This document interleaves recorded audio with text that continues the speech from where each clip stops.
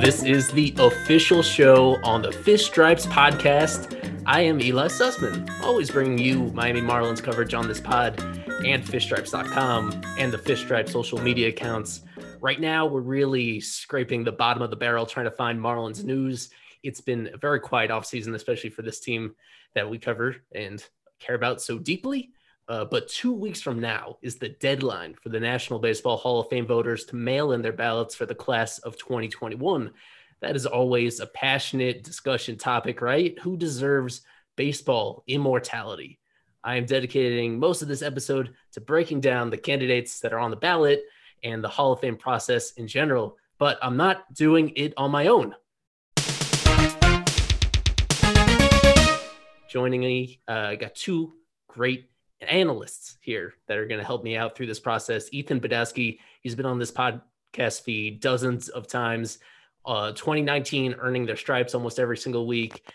For this 2020 shortened season, I put up his series reaction videos here on the pod feed, and very soon starting his own podcast project called Big Hall Talk, which is right down your alley, Ethan, on discussing Hall of Famers, potential Hall of Famers. So I'm sure you've done your research on this.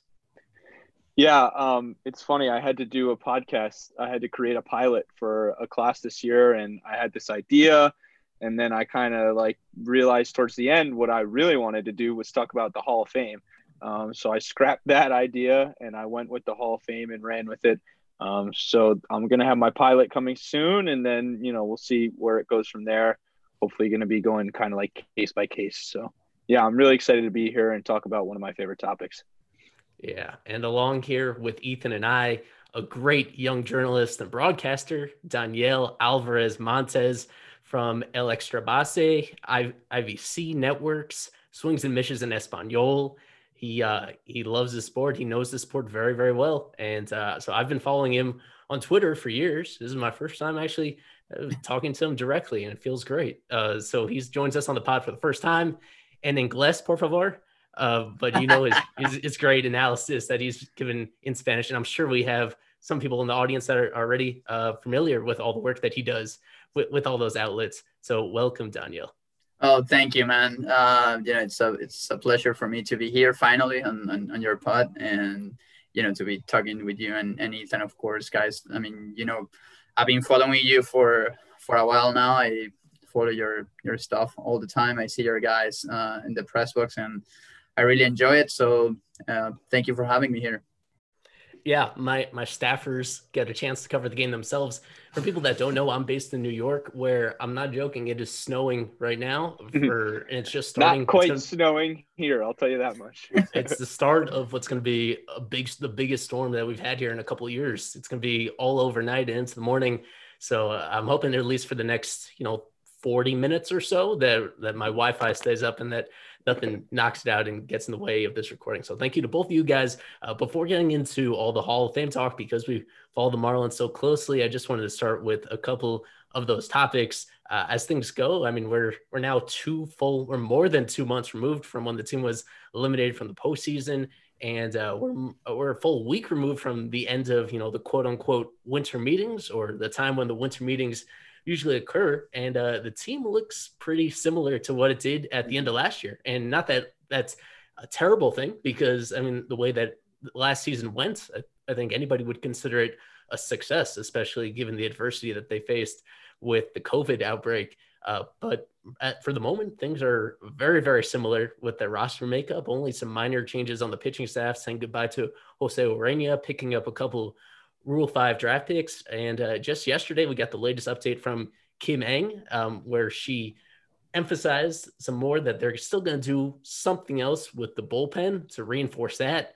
But all things considered, no big moves, and not necessarily the expectation of doing anything big to really shake up the team, more so just trusting these internal options. So I'll just start with Ethan on that. How satisfied are you with what they have or haven't done so far?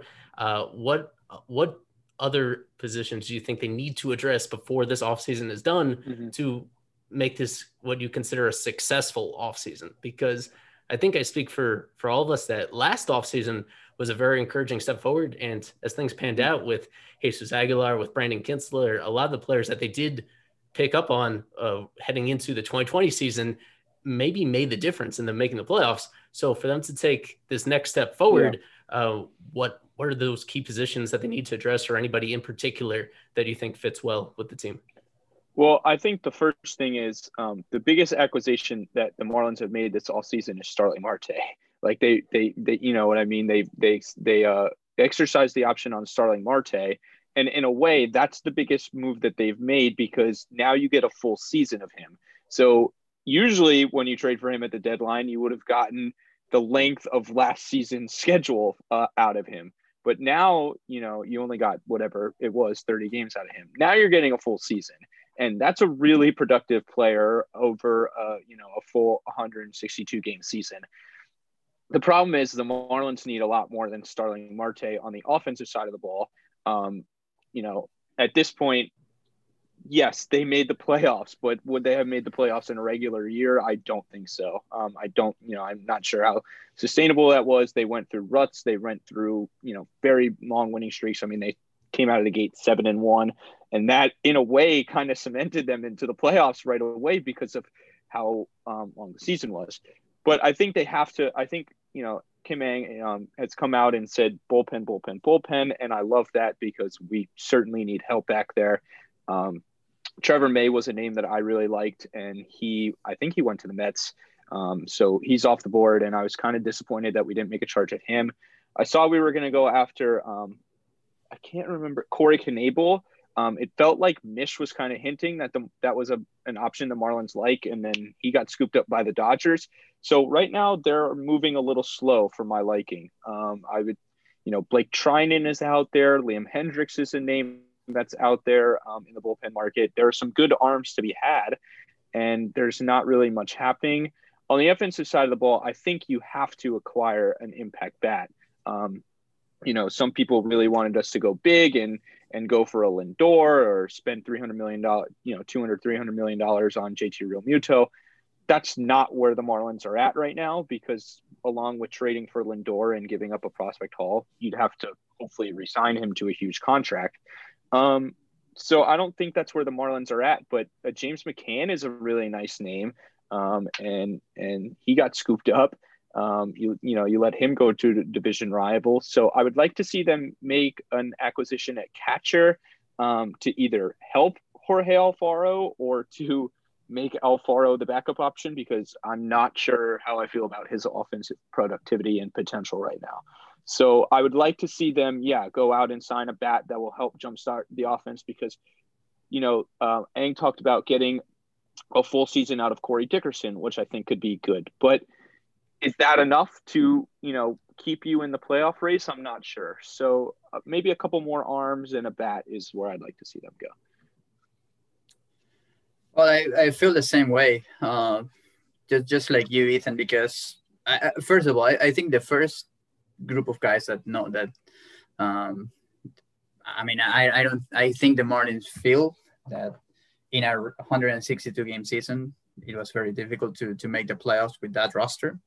I think they feel the same way. So I'm not quite sure how competitive they're going to be next year.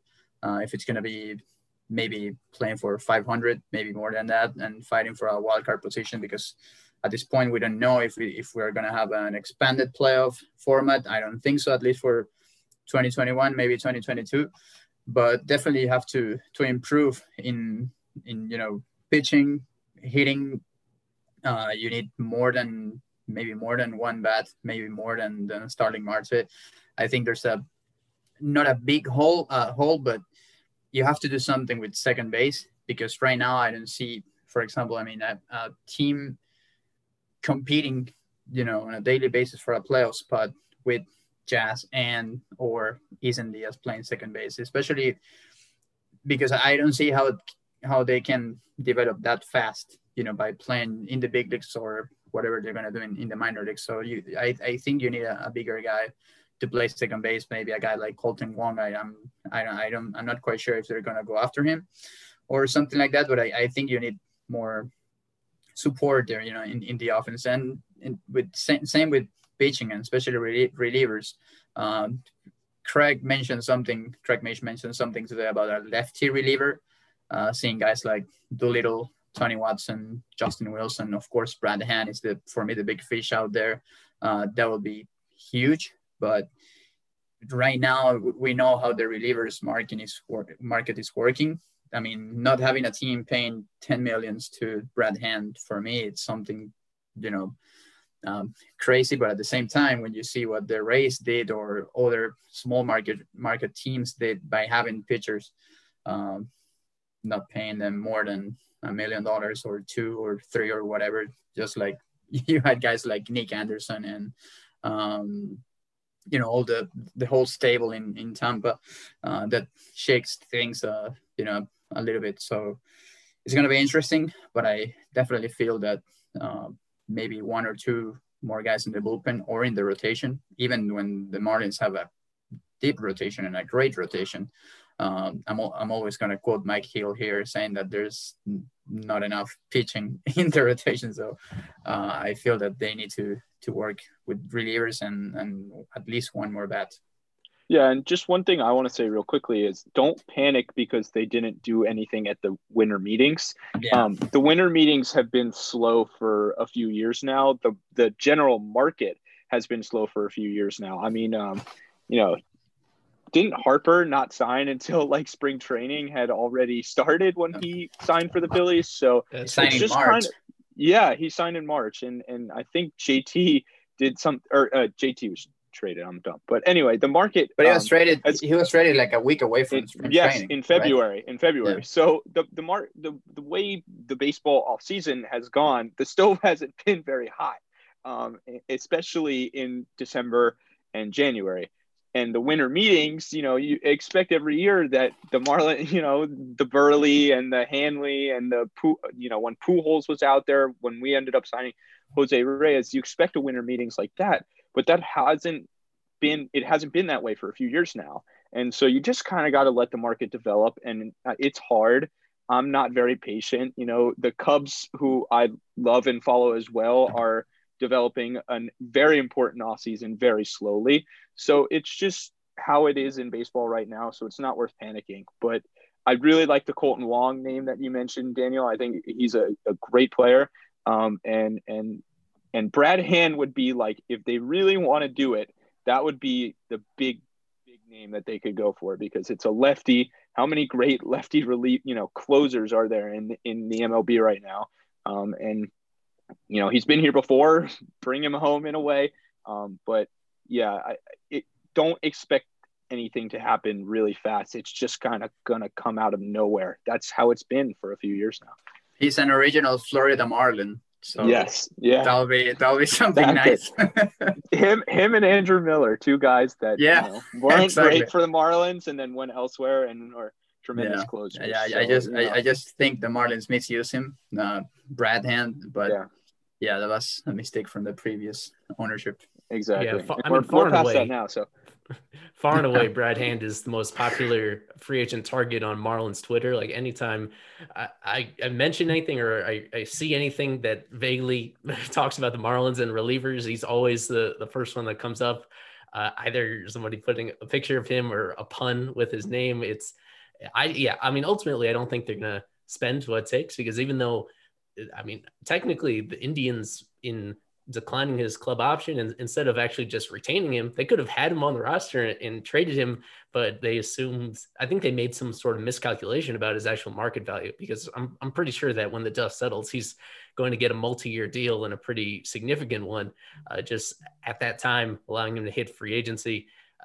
There's going to be so many teams involved, because as much as the Marlins may be interested in him, you look when I check around in other team communities, basically every team's fans are asking for Brad Hand.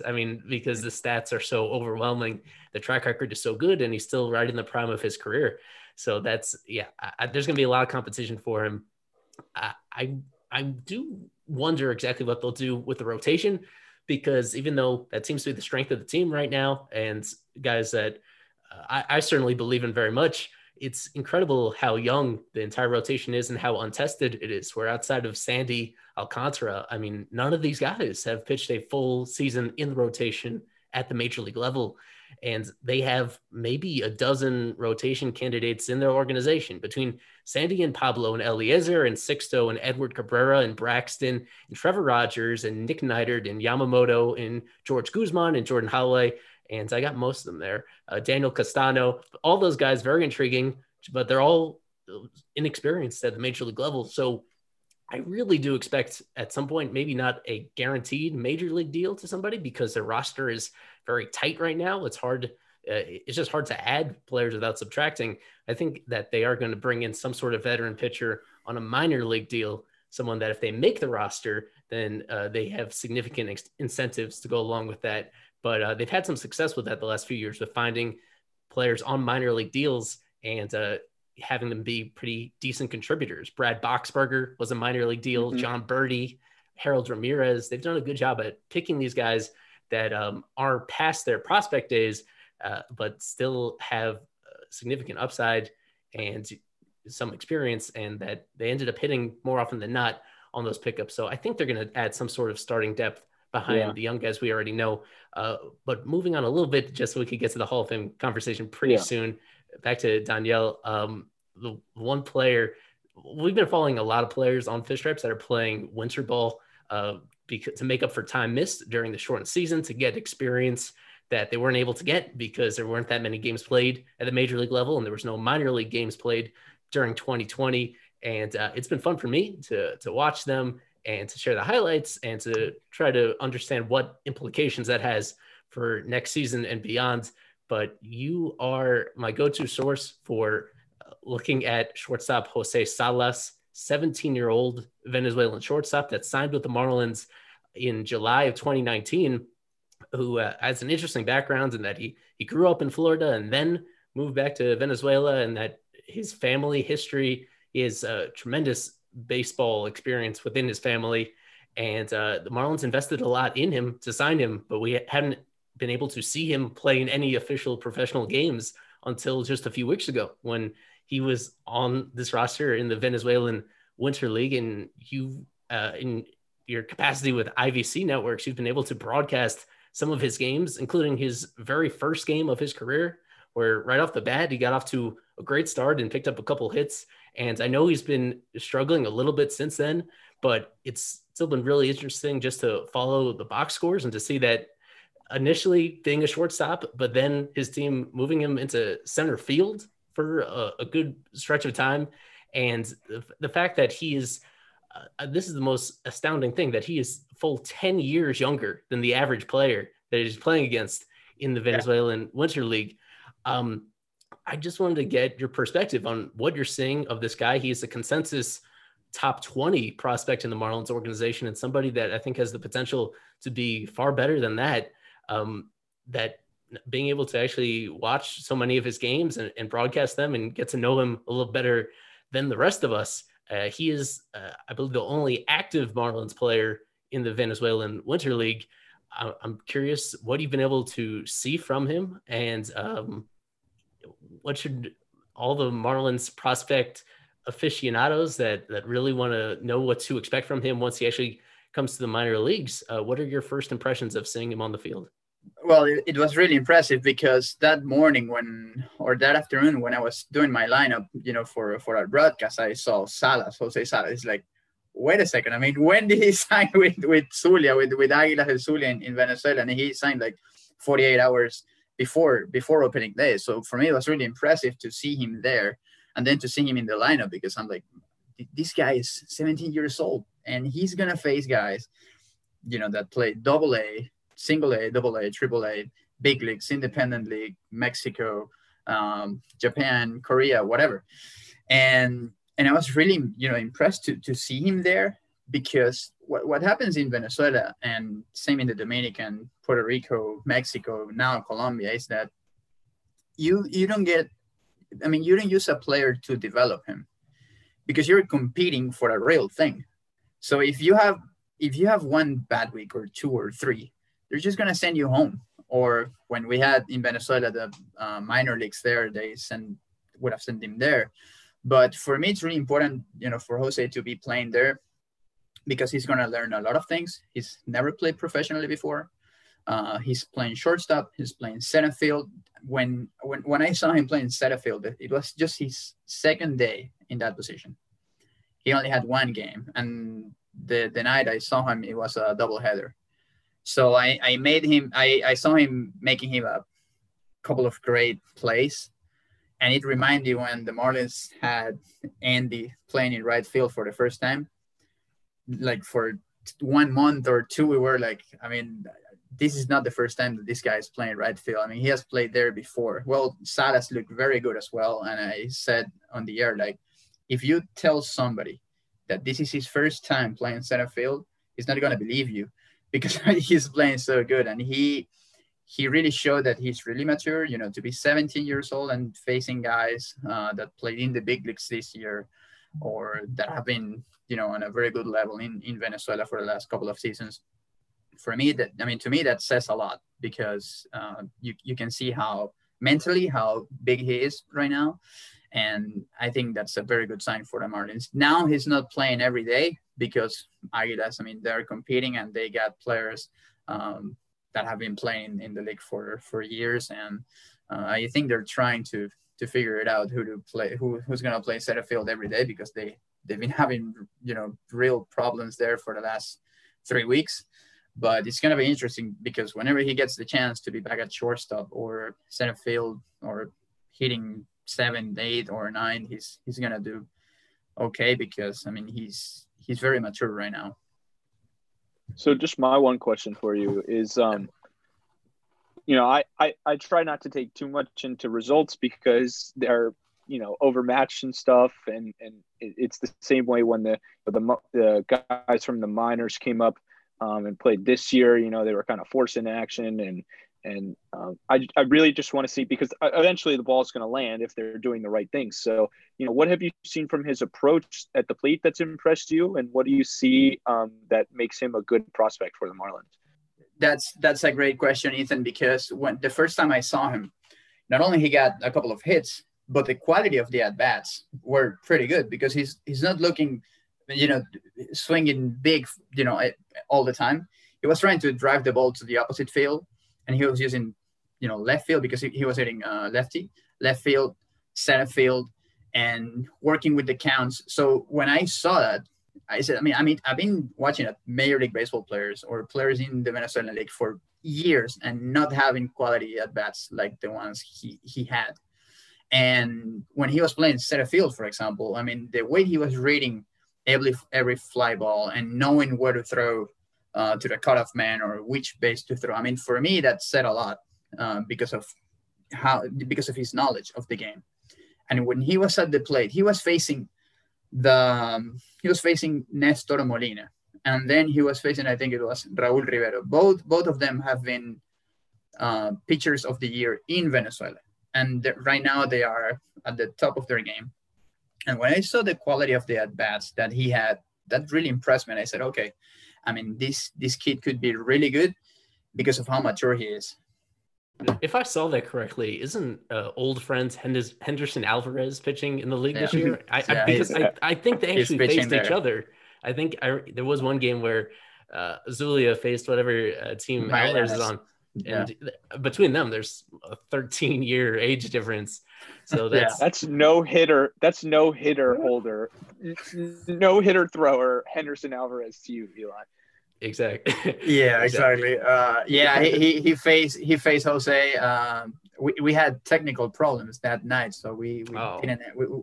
But I was supposed to be on that game as well. Hopefully we got it on the air with the guys in Caracas that were our backup guys. But they faced each other. I don't remember exactly how it ended, but it's good to see Henderson trying to come back.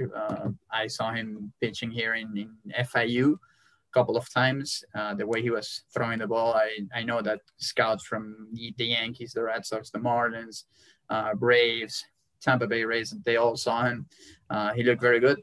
Didn't have luck, but hopefully he's gonna be back, to a major league organization sooner rather Seriously, than later. he's the type of player I was talking about before, where you just need some sort of veteran who's been through full major league seasons. And we know he's been set back by injuries the past couple of years, but fully healthy now. And I know he did pitch a little bit last summer in the independent leagues and pitching now. So Yes, I think throwing 90, 97, 96, 98 sometimes. Wow. So that has to tell you something. I mean, I saw a changeup. I saw the slider.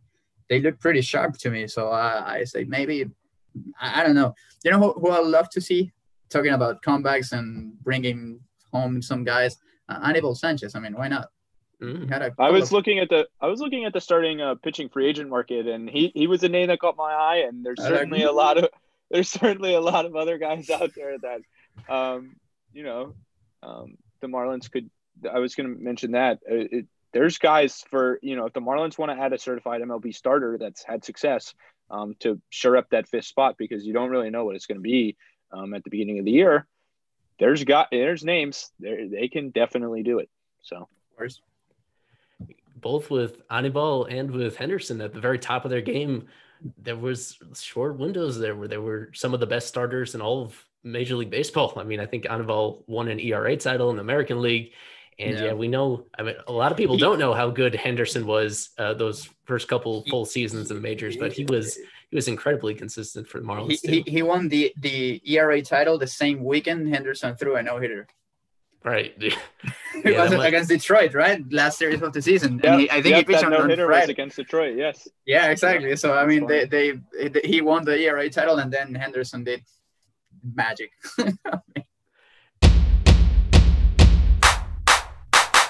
Well, from that, a couple players that had great peaks for the Marlins and against the Marlins, we transition to the Hall of Fame conversation. I believe there are officially 25 players on the ballot this year for the class of 2021. Most fans know the rules that, like it or not, limited to voting for 10 players on this ballot in a given year. Voting goes to the Baseball Writers Association of America. I think at this point, there's about 400 something writers that are active voters involved in this. And if you guys aren't already familiar, there is this ballot tracker from Ryan Thibodeau on Twitter that he's been running the last handful of years to keep track of exactly how the voting is going, because ballots went out to voters about a month ago.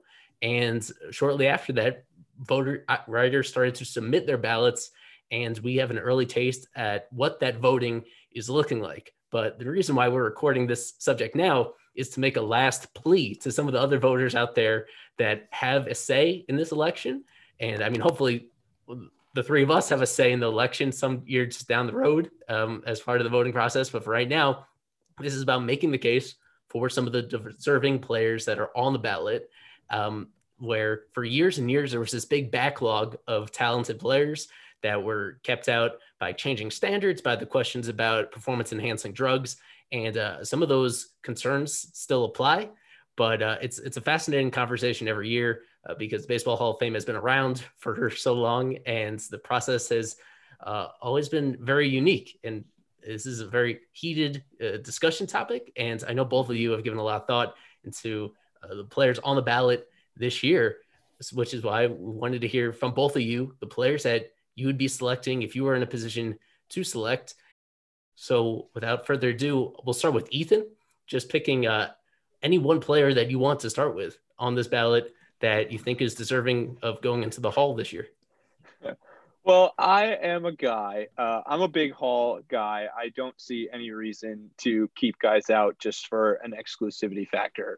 If a guy had a career worthy of the Hall of Fame, I don't care how many of them are on the ballot. I'm limited to 10. So I'll vote for 10. There are actually 11 this year that I would vote for. I'll just go in alphabetical order. And actually, by starting in alphabetical order, I start with the biggest one, the most important one, the greatest player to ever play the game, put on a uniform. It's Barry Bonds. There is no Hall of Fame. It is not legitimate. I saw what happened with the X there. You need an X that big for how passionate I am about Barry Bonds' Hall of Fame case. Until Barry Bonds is in the Hall of Fame, what are we doing? This guy, let me pull up some numbers here. I mean, he is, like I said, far and away just the greatest player to ever play the game. I understand that there are people that have the PEDs that they're not going to, put in any steroids, guys, but I don't see it that way. It's just kind of, that's what the game was back then. And Bonds was a Hall of Famer without it anyway.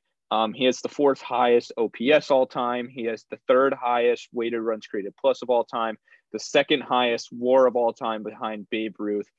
He's the home run king. He's the only member of the 500 home run, 500 stolen bases club. He has the most walks of all time, and that's like Gretzky style lead over the rest of the pack. His walk percentage is 8 points higher than his K percentage.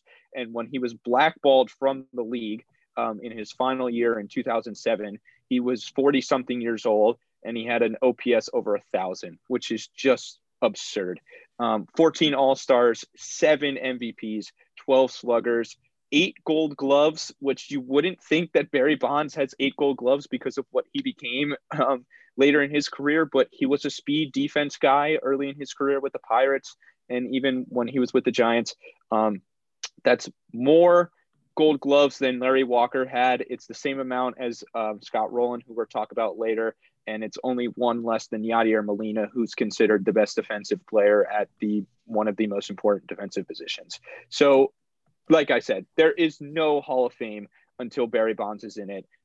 Put his name down, put an X next to it, because he has to be on there. And until and I hope it seems like he might be able to squeeze in next year if he gets upwards towards like 65% this year.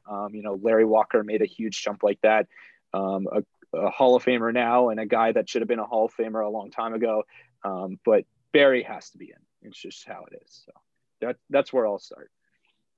And I know, Danielle, that you are going to vote for him too. You sent over ahead of time the 10 players that you picked. So with your permission, I'll move the X on your 100%. Ballot to him as well. But we'll go to you with, unless you have anything to add on Barry, just any other player that you want to go to among your 10 that you think vote for. What Ethan said about Barry, it's 100% true. And I know that, the discussion with the PEDs and all that stuff, it's hard for me to say no to such a dominant career as Barry's. I mean, when you speak about dominance, for me, that's Barry Bonds. Same thing with Roger Clemens. But yeah, I'm going to go with, in alphabetical order, with El Come Dulce, Bobby Abreu, now a Phillies Wall of Fame member. I have to go with Bobby. I mean, I think we are overlooking what his career was and his number as well. And when I look, deep into his numbers and what he did with the Phillies when he was at the top of his game, I mean, it's something crazy. And you start seeing him compared to guys like even Bonds, but Ichiro, Sosa, Walker, Helton. I mean, guys that were on their prime too in that same era. And I see him, and he was, pretty complete as a player. And because he was doing basically everything, hitting, running, defensively. I think he was unlucky maybe because when he was playing for the Phillies never had a great team, and that great ride for the Phillies in 08, 09, 2010 started when they traded Bobby. But what he meant to them and what he was able to do on every aspect of the game was, for me, just impressive. And when you see him compared to some of the players that are already in the Hall of Fame or that should be Hall of Famers as well. For me, he's right there, and he did everything for a long period of time in a difficult era as well, because of course it was the last years. I mean, those were the last year of the PEDs era, so it was very difficult to be a guy like Bonds or Sosa or McGwire and to be that impressive and that dominant. So maybe, I don't know, that's why people is like overlooking his numbers or something. But I think he did everything he could to be there.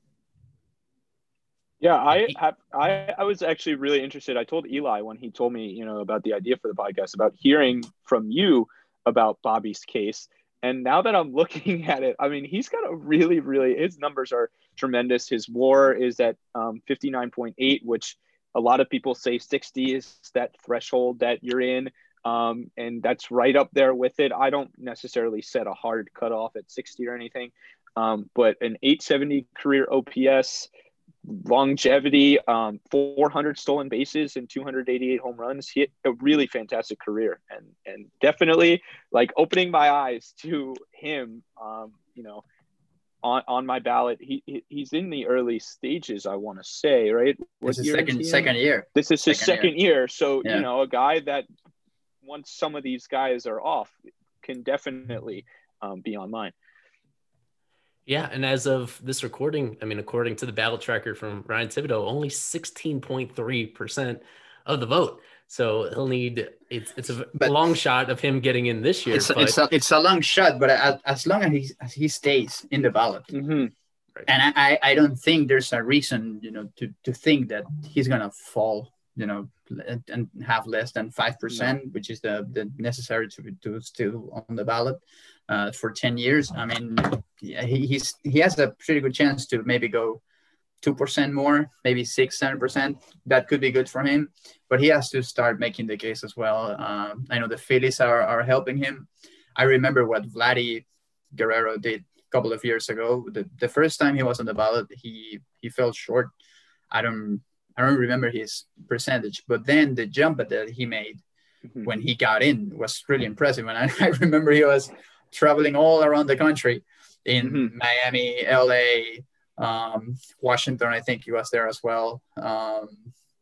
There are some, and every city he played, like talking to voters, like, hey, I have a pretty good case now, so maybe I don't know if Bobby's gonna do something like that. There are some guys, and I kind of hate this, that won't, they're like, oh, he's a fourth ballot Hall of Famer. Well, what's the difference between a first ballot guy and a fourth ballot guy? Yeah.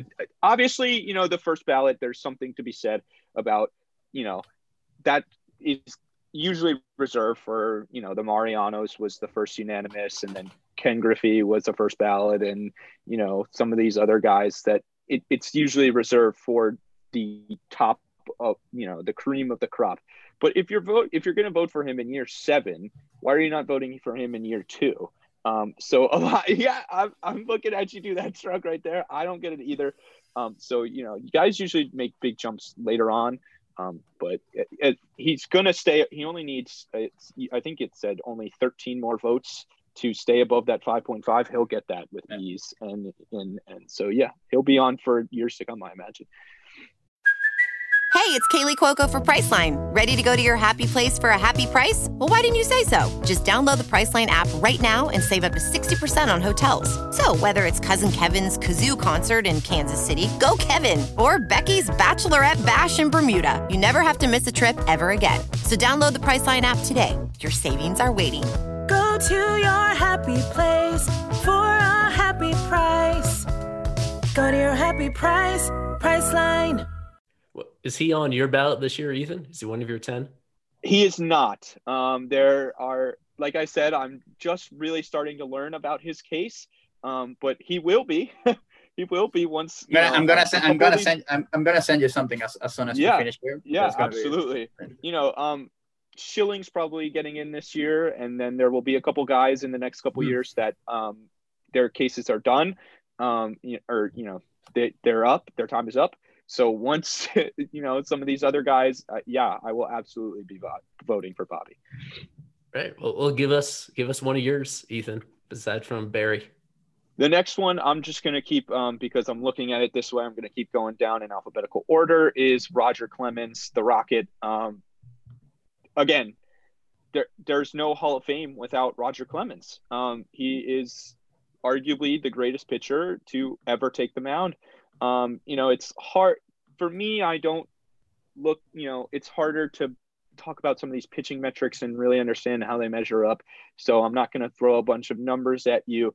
But I mean, he's got it all. He's third all time in strikeouts, 11-time All-Star. He won 7 Cy Youngs. He was considered by, the voters to be the best pitcher in the league 7 years in his career. That's tremendous. He led the league in ERA 7 times, 5 times in strikeouts, 4 times in wins. He has an MVP. He won 2 Triple Crowns, and he won a couple World Series. One of the best pitchers of all time. I understand, the PED things and everything.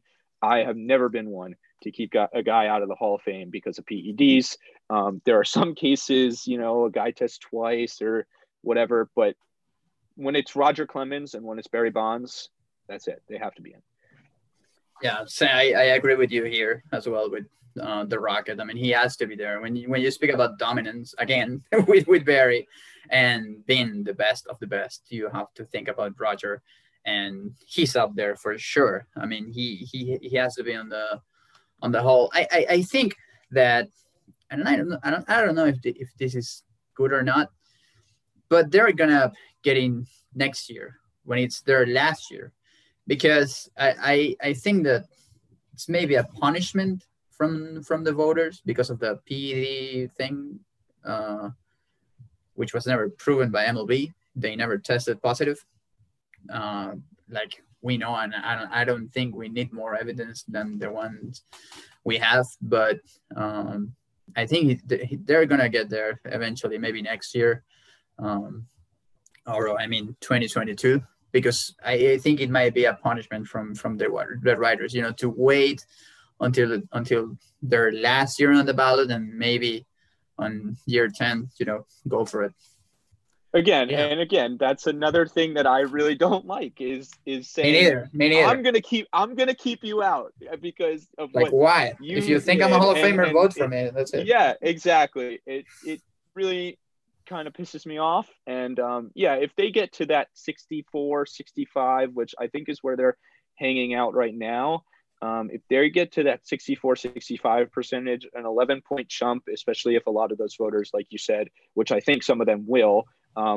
Just wait until that 10th ballot. They'll make Larry jumped like, he was at like 59 or 60 something. So if they're hanging around where they need a 10 to 11 point jump, they have a good shot next year. All right. Well, Danielle, we'll get number 4 from you. Your 4th player, having already picked Abreu, Barry Bonds, Roger Clemens. Who else? Okay, so I'm gonna go with Todd Helton from the Rockies. Nice. First baseman.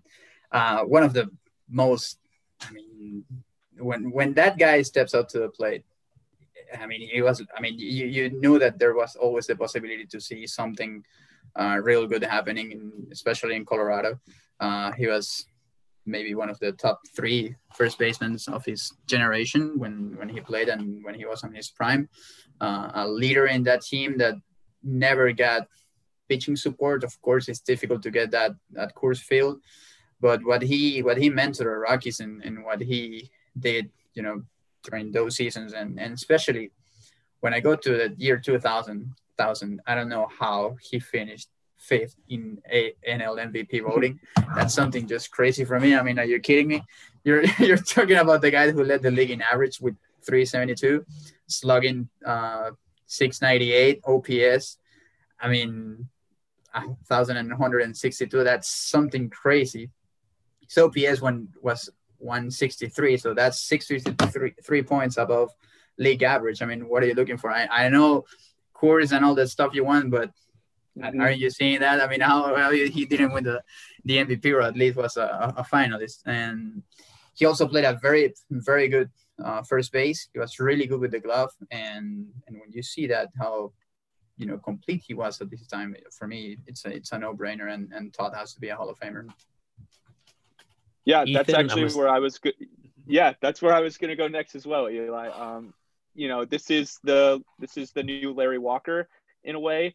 Except I think Larry had a more polished, better resume, and his home road splits weren't quite as bad as Helton's are, but Helton's aren't bad at all. He had a 999 OPS at home and an 833 OPS, so that's certainly a big change, but he was still a really good hitter away from Coors Field. He had a 121 rated runs created plus, which I believe is park adjusted. So a very good hitter. 953 career OPS, 132 weighted runs created plus, 55 WAR, 3-time Gold Glover, 4-time Silver Slugger. So he did it on both sides of the plate. And until Pujols came in, probably the best first baseman in the National League, and was on track to be, the best first baseman in the National League in his era, until that guy in St. Louis joined the league. So this is another one, he's going to be held out because of the ballpark thing. And I think that's the MLB chose to have a team in Colorado, not Larry Walker, not Todd Helton. So they shouldn't be punished for that. Todd Helton's got a more deserving career of being in the Hall of Fame. It's not one of the, not the strongest case on the ballot like Barry is, but it's a very strong one. And it's one that I feel is certainly warranted. Yeah. Well, I'll mention it a little later, how I feel about Helton. He's one that I wiggled back and forth on him, being a couple years older than you guys, having watched a little bit more of his career. And it's tricky because I feel like at the time he was underappreciated. And that's always a factor when possible. I think sometimes we don't have quite the perspective we'd want on some of these older players, not remembering them. But he was a guy that despite the undisputable dominant numbers that he put up during his prime, I felt that he wasn't top of mind for me watching him live as a baseball fan, for reasons outside of his control, of course, with the Rockies just not being very good at all any year until they broke through, made the World Series in 2007. And then by that point, he was already probably past his peak. So he was, that's why it's going to be a fascinating journey for him on the ballot.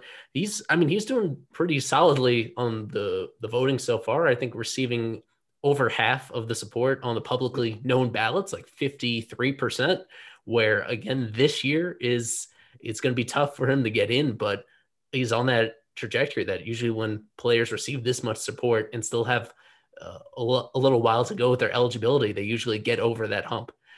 Moving right along. So one last word on him. I just had one more point to make about Helton, and it's the Rockies guys. You don't often think of them as great fielders, and certainly Helton, playing first base, and he was a big power guy. 3 Gold Gloves is really good. It shows he did it all around. So it's definitely a fascinating case. And those Rockies, when Arenado comes up eventually, which I'm sure he'll be on a ballot down the line, he'll be another guy that's, very interesting. And Larry went all the way to the end. So this will be one that will be drawn out. But yeah, there are two sides to every argument, except Barry Bonds. But there are two sides to every argument, and this one is certainly fascinating. Yeah, keep moving down your ballot. Give us the next player that you'd vote for, Ethan. Me or all Ethan? Right. So next, I'll go. Yeah, I'll go. So the next I'm going to go to Andruw Jones. Yes. And this is not one of the stronger cases on the ballot. If I were a small hall guy and I really wanted to only go for 4 or 5, maybe this one wouldn't be on there. But basically, it comes down to this. He's arguably the best defensive center fielder since Willie Mays, and he hit 450 home runs in his career.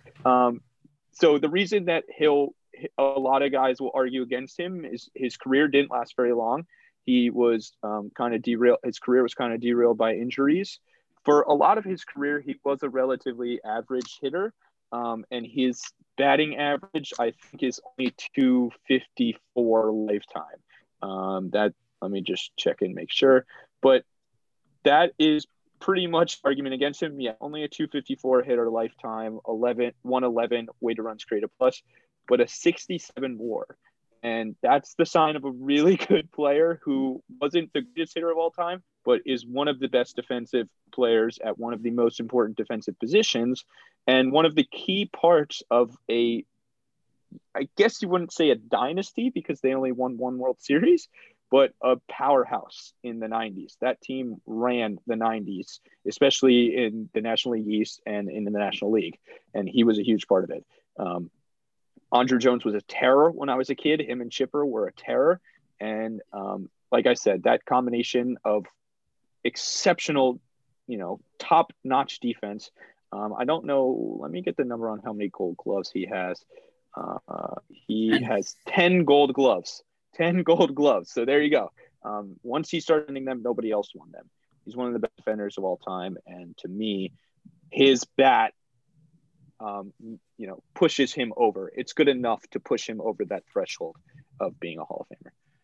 That's pretty interesting, because when you don't have, like great offensive numbers like Barry and other guys could have, maybe Helton, I don't know, but you need to be that good of a defensive player to be in. And that's why Jones, for me, it's a no-brainer as a Hall of Famer. Maybe, yeah, and maybe not. I mean, he was for sure the best center fielder of his generation defensively, and he deserves to be there for sure. All right. Yeah. So 5 players on your ballot, Danielle, so far. Give us another one. Scott Rowland. I'm seeing Ethan, Okay. So yeah. So when you think about Nolan Arenado right now, I mean, for me, he's a new era Scott Rowland. I mean, of course, Nolan is, of course, an MVP type caliber player every single year, but Scott was just, again, so dominant at his position, playing third base, one of the best in the business to ever do it. He was also a really good offensive player, more than great offensive player. Yeah, great offensive player, exactly. I mean, for his position, to be a guy with 70.1 WAR, that's a lot. I mean, of course, what Ethan said, 60 maybe is like not the key, but at least, like a base for players to get in the Hall of Fame. To be 10 points over that, it's really good. And yeah, when we look at his career, as a Rookie of the Year, 7-time All-Star, 8 Gold Gloves, 2006 World Series, he was very important for those Cardinals in 06 and 04. He was a great leader on that team. The combination he had with Pujols and Jim Edmonds, rookie Yadi Molina, Larry Walker in 04 as well, when he went there in the middle of the season. I mean, that was something great, and I think that Scott as well deserves to be in the Hall. And when I see a guy like Jones, and I don't like to do this too much, but when I say, okay, for me, Andruw Jones deserves to be there, I look at guys like Rowland. I mean, they had pretty similar careers, and for me, of course, he deserves to be there as well. So I am in on Rowland, and I'm going to hit 2 birds with 1 stone right here. I'm going to do Jeff Kent as well, because when you talk about these guys, you have to talk about them together a little bit, because they're almost the same offensive player.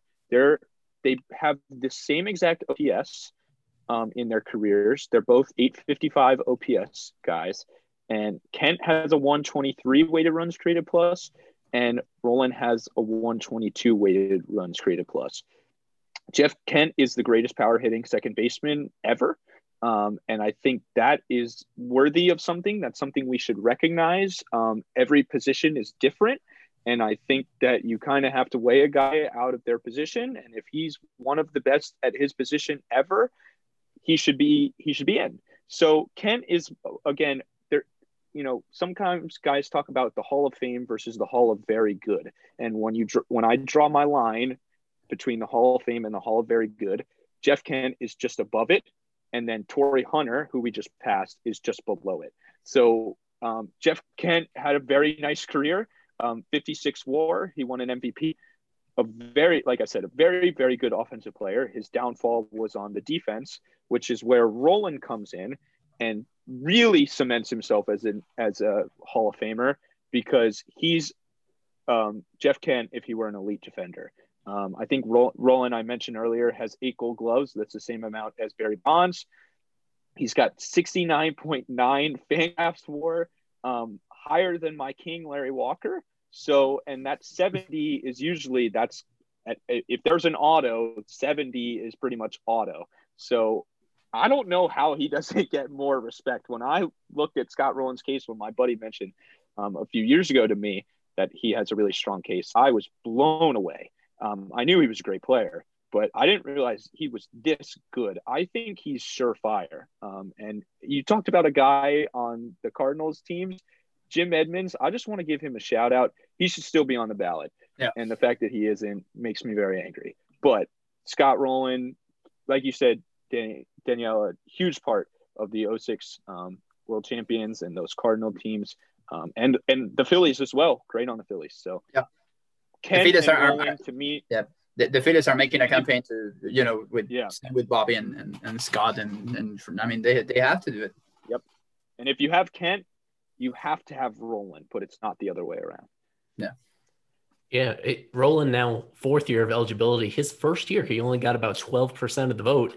This year, currently at 55.8. So the perception on him has changed pretty quickly. I mean, some of that is also about the ballot being less congested. You know, some of those, that backlog finally getting off where multiple Hall of Famers got elected the past few years. So yeah, finally getting his time. 2 years from now, it's going to be really interesting with Scott. Yeah, exactly. Where it's this year will be tough. He'll need to be on 77% of the unknown ballots. And but if not, then it moves over to next year. So at this point, both of you guys picked out 6 players on your ballot. I know. So we'll move on to number 7 for Danielle. All right. So, okay, if you could show the ballot. Well, yeah. Hold on a second, you know, to make sure I'm not messing something up. But yeah, for number 7. Okay, I see it now. Okay. Greatest pitcher in playoffs history, Curt Schilling.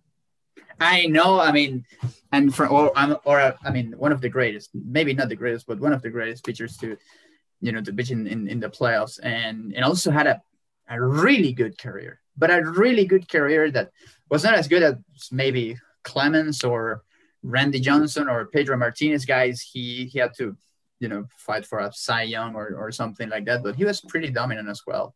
And what he showed in October with the Diamondbacks and then with the Red Sox and that 04 season with the bloody sock and the injury he had, for me, is something amazing to look at his numbers and what he represented to each of those teams. I know about his comments on Instagram and Periscope and the way he thinks about life. And for me, it's very, difficult to swallow. But at the same time, of course, Hall of Fame should be, and it is about integrity. When we have a guy like Ty Cobb on the Hall of Fame, or guys like that play at the beginning of the century, of the last century, for me, it's like, I mean, whatever. I mean, he has to be there. He was just such a great player, such a great pitcher. Yeah, I'll get to Schilling in a second. My next vote is I'm gonna try and stick in alphabetical order here. Is a teammate of Schilling's in that World Series, and it's Manny Ramirez. And this is one of the more complicated PED cases because he was suspended twice. I have said that I won't be voting for Robbie Cano because he was suspended twice, but Manny's got a much better case than Robbie Cano does. One of the greatest hitters of our generation. I think people don't really realize just how good. Let's look at these numbers here. 66.3 WAR. That's really good. 996 career OPS, 153 weighted runs created plus, 12-time All-Star, 9-time Silver Slugger, World Series MVP, was a huge part of that curse-breaking run in 04 for the Red Sox. Great player. The numbers certainly line up. The defensive side is lacking, but I value offense. I value both, and we'll talk about that in a case down the line. I know you know which one, Danielle, but I value offense a little more, just because of the way it contributes to winning ball games, and because of that, I think when you have a great hitter as great as Manny, he can't.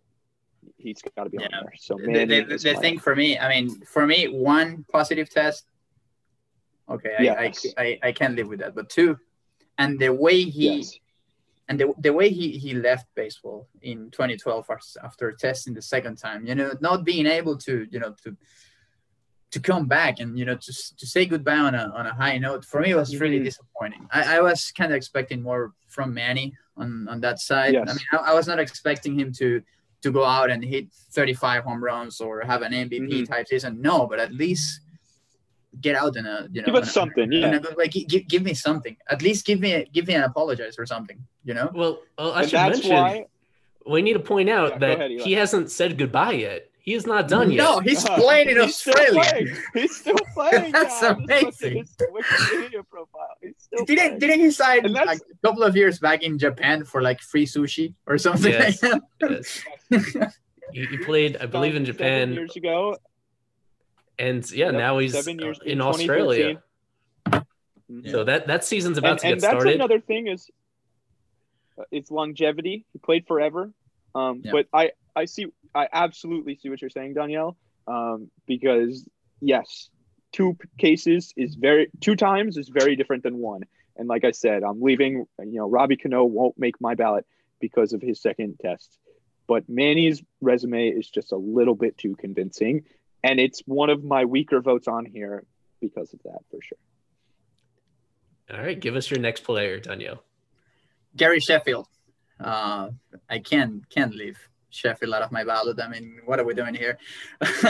500 at 509 home runs, 292 batting average. I'm not a big batting average guy, but OPS over 900, OPS plus, 140, and fear every time you face a guy like Sheffield. And I as a kid, I loved when I was watching games on TV with my grandfather, and always caught my attention, the stance, the way he was moving the bodies. Like, I mean, why is he doing that? And I remember him telling me he's doing that because he's very strong, and power is something very attractive. When you see a baseball player, and you saw the dominance of Gary during his time, it's something unbelievable, because he was not only a home run hitter, he was a really complete player, a complete hitter, and that's something that has a lot of value to me. Also 9-time All-Star, 5-time Silver Slugger, World Series in '97.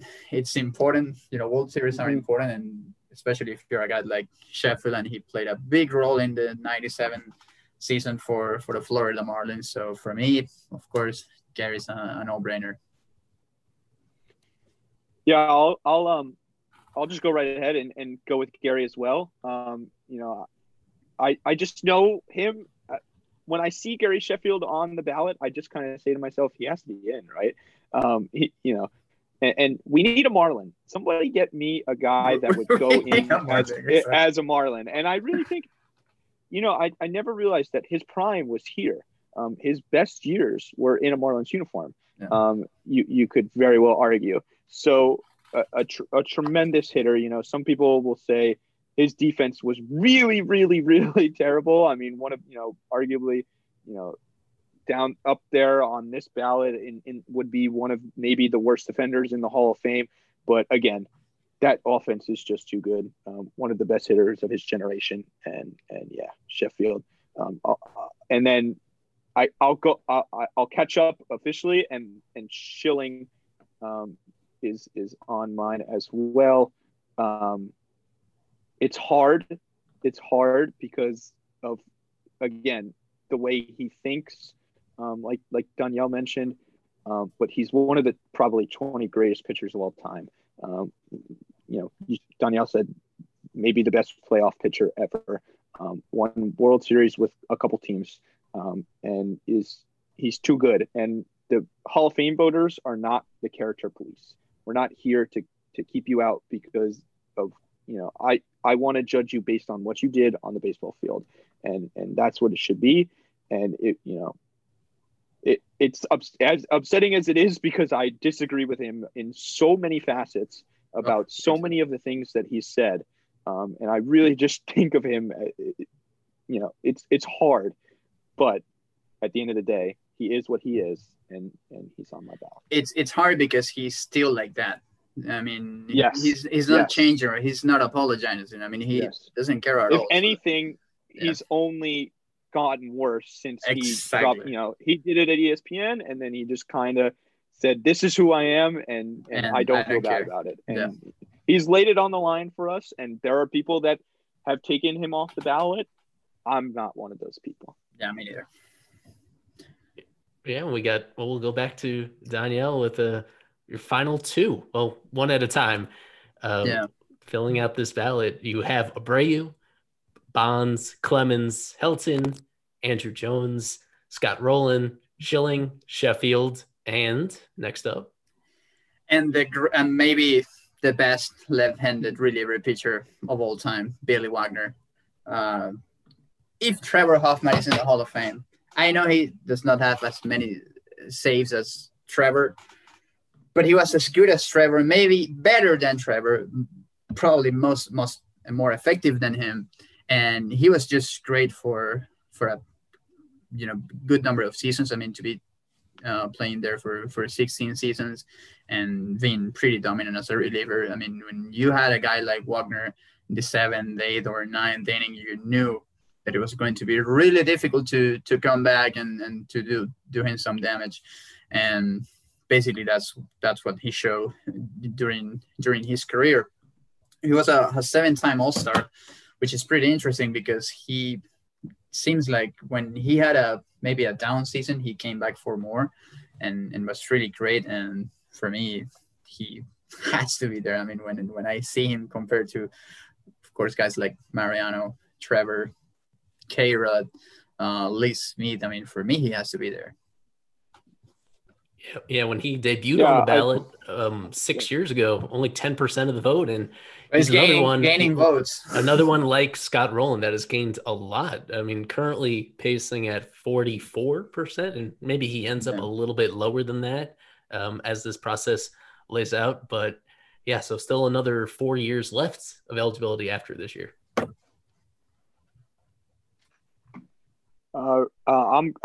My final vote here is right there, Billy Wagner. I think Danielle said it best.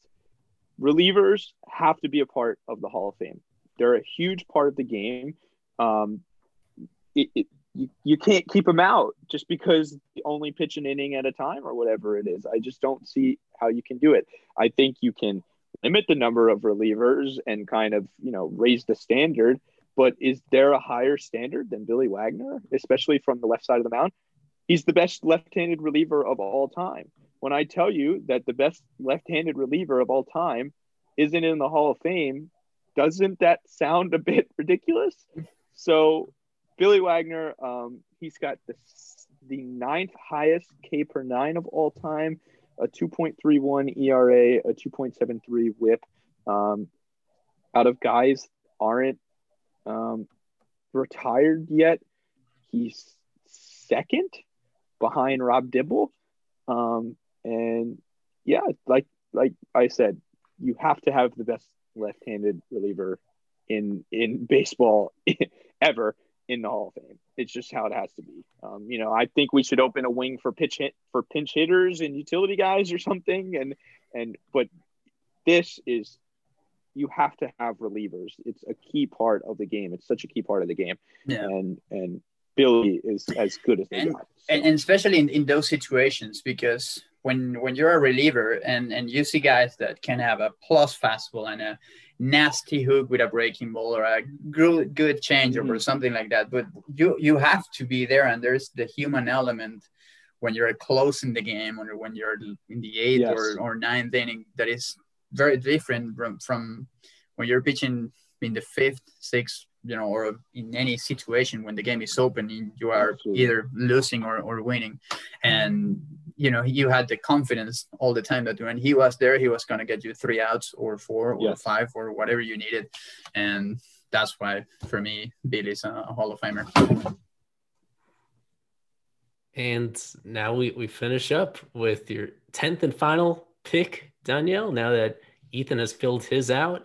A couple minor disagreements between you guys, but on the same page with Barry and Roger Clemens and Helton and Jones and Rowland, Schilling, Sheffield, Wagner. I mean, a lot in common. I see who you say for last. I think I know, and I know that we agree on maybe 80% of our ballots, which is awesome. But this 20%, and especially this 10%, that's gonna be huge right here. Of course, Omar Vizquel maybe after Ozzie Smith, the greatest defensive shortstop of his generation.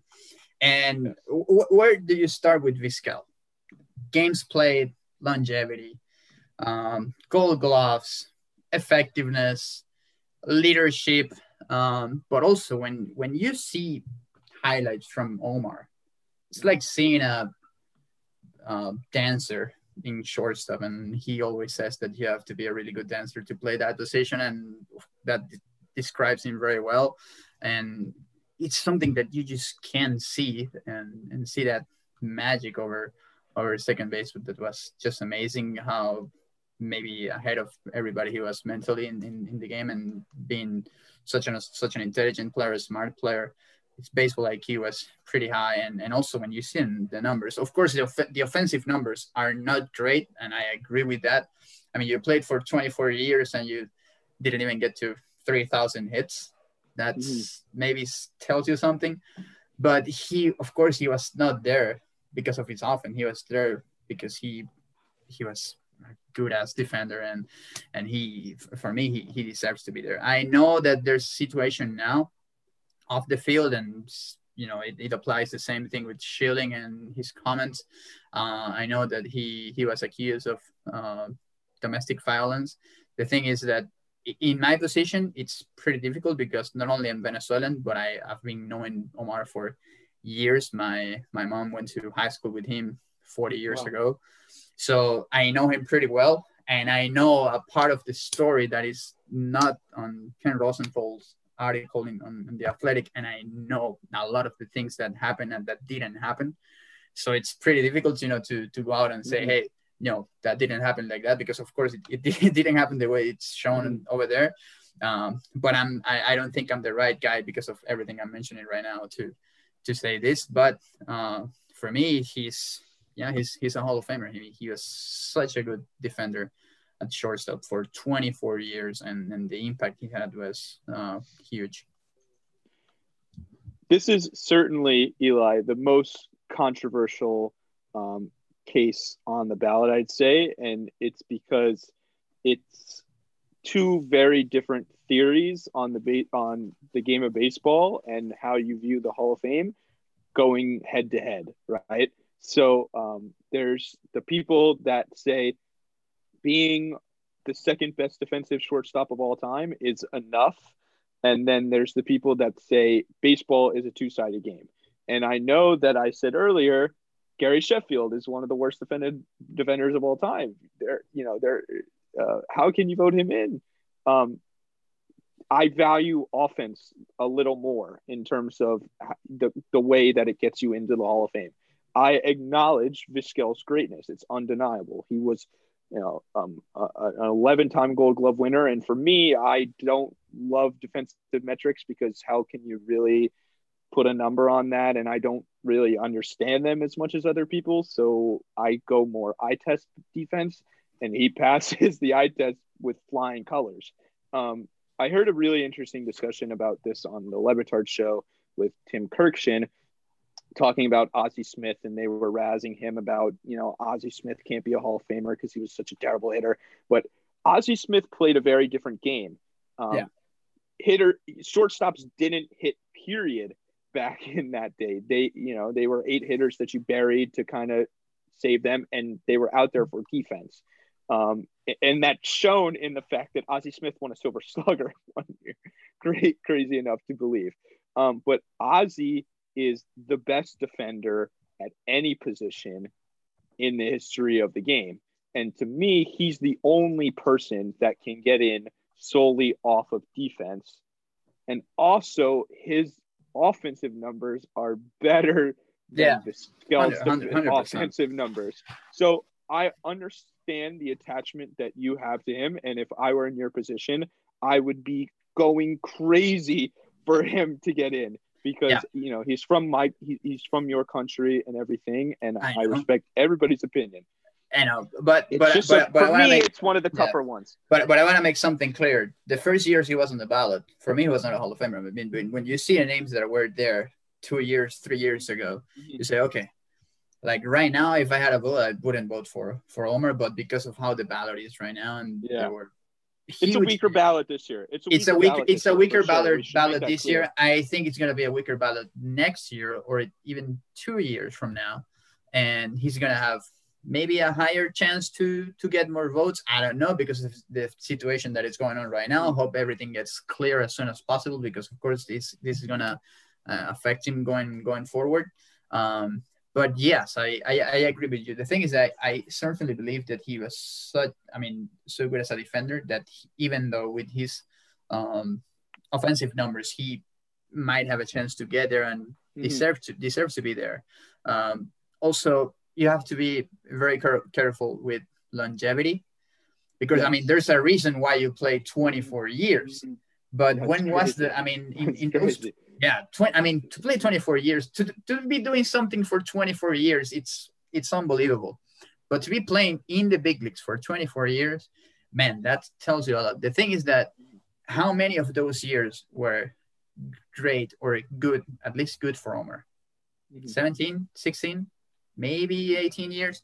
Because what I remember the most about Omar in 2012 with the Blue Jays and the Rangers, the White Sox, last part of his career. I remember him with the Giants. With the Giants, exactly. Him with the Giants. Those were not elite years for Vizquel, of course, not being 38, 40, 42, 45. I think he played until he was 45. Of course, it's pretty difficult, but at the same time, it tells you about his discipline and how he was getting on his business every single day, to play that much of a time. So that tells you something about Omar. And one thing people have to understand about me is I exaggerate my stances on everything to the maximum. So I don't actually hate Omar Vizquel. And if he gets in, I won't agree with it. But he's good. He's probably, let's be clear here, he's probably going to get in, especially with a weaker ballot. Weaker ballots coming down the line. Like you said, this year, I don't know if anybody's going to get in. Schilling's got the best shot. I don't think so. And he might not even make it. So with weaker ballots coming, I think Omar's going to get in. And when he does, what am I going to do? I don't have a vote. I should have a vote. Give Ethan a vote, by the way. But anyway, I think, yes, there are certainly, if you look at the game one way, like I said, if you look at it one way, and if you look at it a different way, you have two very different opinions clashing on Vizquel, and that's what makes it fun, because it's such a clash of styles of the game. It's the old way to play where shortstops didn't have to hit, and it's the new wave of Fernando Tatis, Trevor Story, and guys watching the guys now, Correa, and seeing this and saying, a 688 OPS, really? Like, you couldn't muster up anything more from shortstop? But again, the defense is undeniable. One of the best defenders of all time. And totally, I understand his case for sure. Yeah. And I think, to close this out on my side, there are enough arguments for Vizquel to get in, as much as there are enough arguments to Vizquel to not get in the Hall of Fame. So that's why it's such a tricky case to evaluate. Yeah, and here in all its beauty, the ballots filled out for Danielle and for Ethan as well. I'm gonna take little screenshots of these and post them on the Twitter feed as well, so that people can actually see them instead of just you guys behind the scenes. Where's yours? We're going to get to that in just a moment. I want to know what you were thinking. We're going to see if you scroll down. I saw you sitting back in your chair, pondering. If you scroll down, your head at some point. Yeah. So thank you to my two experts here. Danielle voting for Abreu, Bonds, Clemens, Helton, Jones, Roland, Schilling, Sheffield, Vizquel, and Wagner. Ethan voting for Bonds, Clemens, Helton, Jones, Kent, Manny Ramirez, Roland, Schilling, Sheffield, and Wagner. And me also voting for 10 players, 9 who we've already discussed: Abreu, Bonds, Clemens, Helton, Andrew Jones, Manny Ramirez, Roland, Schilling, Sheffield, and Sammy Sosa. I don't know how we didn't mention Sammy Sosa, who, aside from Bonds, is the next highest home run hitter on the ballot this year. He was I mean, he was really the co-face of all of baseball for several years there, alongside Mark McGwire in the late 90s, early 2000s. McGwire has since fallen off the ballot, and Sosa is pretty close to falling off the ballot too. Actually, let me just check right now to see how many years of eligibility he has left. He has one more after this year. And you know what? I said that Sosa is my honorable mention because I want to prioritize other guys on the ballot. But all of a sudden, I'm realizing that's flawed logic because he needs the most help. Yeah, but Sosa, it's not looking good for him. He has an amazing case, though. Pacing at about 21% this year, again, with only one more year coming up after this year. Suspicions about him in performance-enhancing drugs. If you follow his career arc, it's very unusual, the fact that he was a very ordinary player deep into his 20s with the White Sox, came over to the Cubs, and things really took off. But in his prime, I mean, his peak was incredible. It wasn't just that one home run chase in 98. There was 2 other seasons where he was over 60 home runs. 186 weighted runs created plus in 2001. Yes. Yeah. Even if you adjust for the era, he was one of the most dominant overall players, but and certainly on the short list of most dominant hitters of that era. He's had a strange post-baseball career that I feel like has worked against him, and the fact that he hasn't really been directly involved with the team, and his breakup with the Cubs. I mean, it's sad. Ethan, it's that's something that could, gets my attention. That why he's so outside of baseball. Nobody's looking at him. I don't know much about the situation, to be honest with you. I know, that. Not to say that I haven't always loved the Cubs, but they haven't been, my number one team my entire life.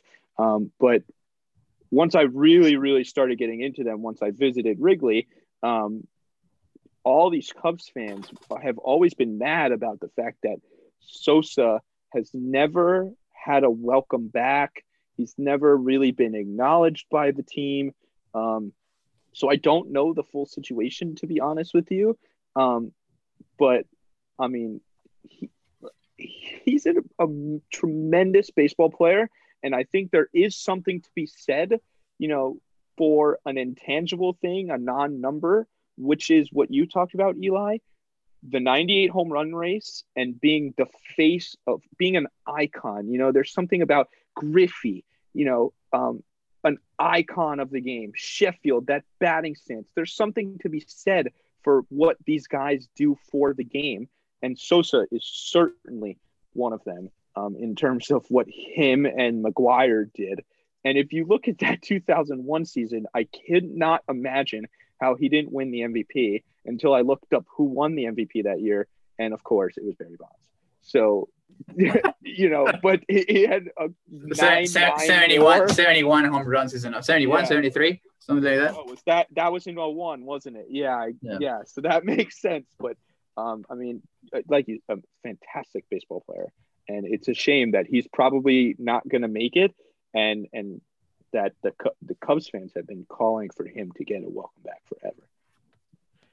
To close this out, and of course we've gone about twice as long as I planned to. This happens every single time I record a podcast with people, but to tie it back to the Marlins, because there are a lot of Marlins fans listening to this, Sheffield being the one guy on the ballot who spent a significant chunk of his career with the Marlins. If he does get in, probably not this year, but if he does get in before his eligibility expires, he may go in with a Marlins cap.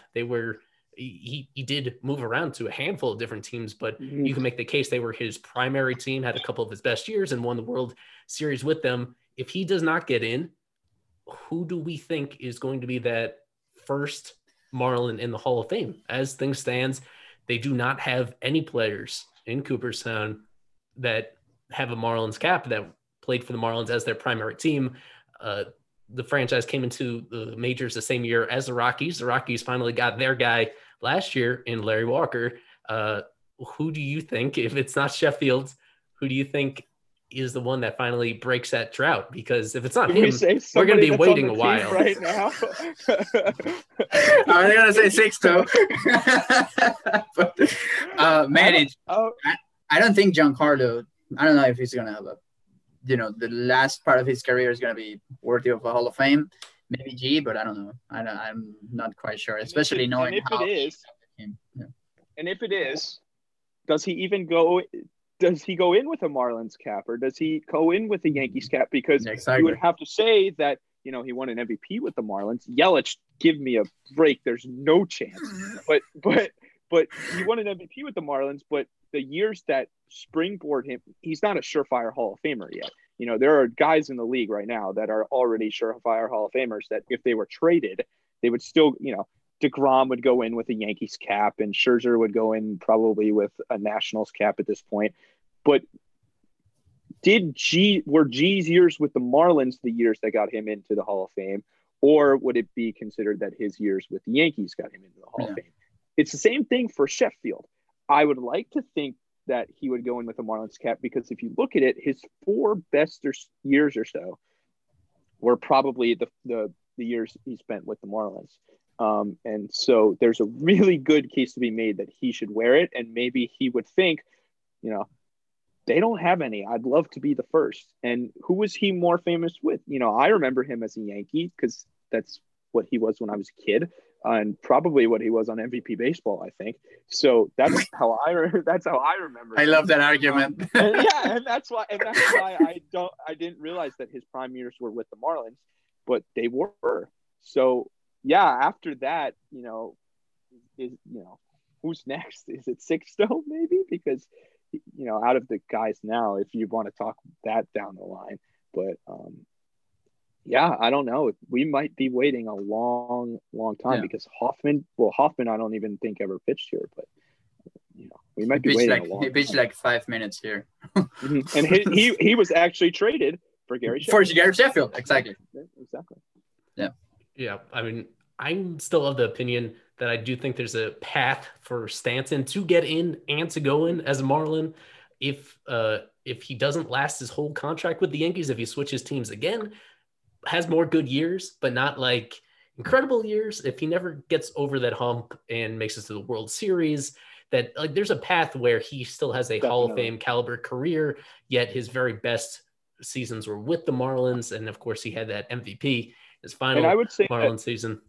And I would say that his parting with the Marlins was the least. He's always shown love to us, kind of, and the fans have always maybe more than Yelich.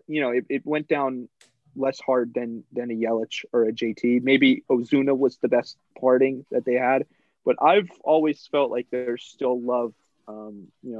Not like there's no love lost between some of the other guys that they traded away, but maybe there is something, maybe somewhere in his head, he would like to go in as a Marlin. And he's probably out of the active guys.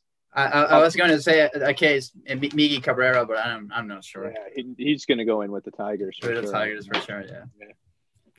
Yeah. If it's not Sheffield, if it's not Stanton, then it's going to be a long time. And as I mentioned earlier in the pod, maybe it's long enough that we all have our own votes by the time that it's an actual deserving Marlin on the ballot a couple decades down the road. From Eli Sussman, Ethan Badowski, Danielle Alvarez Montes. You can find Ethan on Twitter at EB_Gators. Give Ethan a vote.